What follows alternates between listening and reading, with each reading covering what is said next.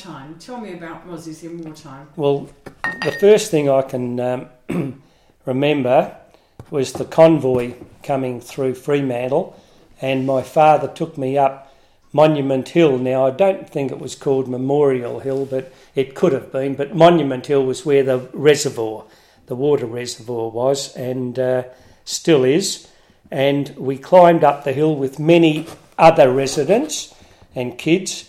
And out in Gage Roads, we could see the Queen Mary, the Queen Elizabeth, the Mauretania, and I've got a feeling the Hood battleship could have been there because it did visit Fremantle.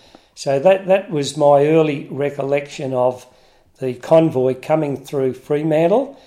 Then later, I can remember the army took over the bowling club up at the top of Lockie Street and surrounded the bowling club with tangle barbed wire so that you could only enter through the designated gate. And I believe that it was the headquarters for the searchlight squadron. I can't remember which number, because they did have number 55 and various numbers around, because there were searchlights, I believe, at Bicton and up at Kings Park and over at Rottnest. And I don't believe there was a searchlight up at Lockie, up at the bowling club, but I think there was one down towards Manning Street.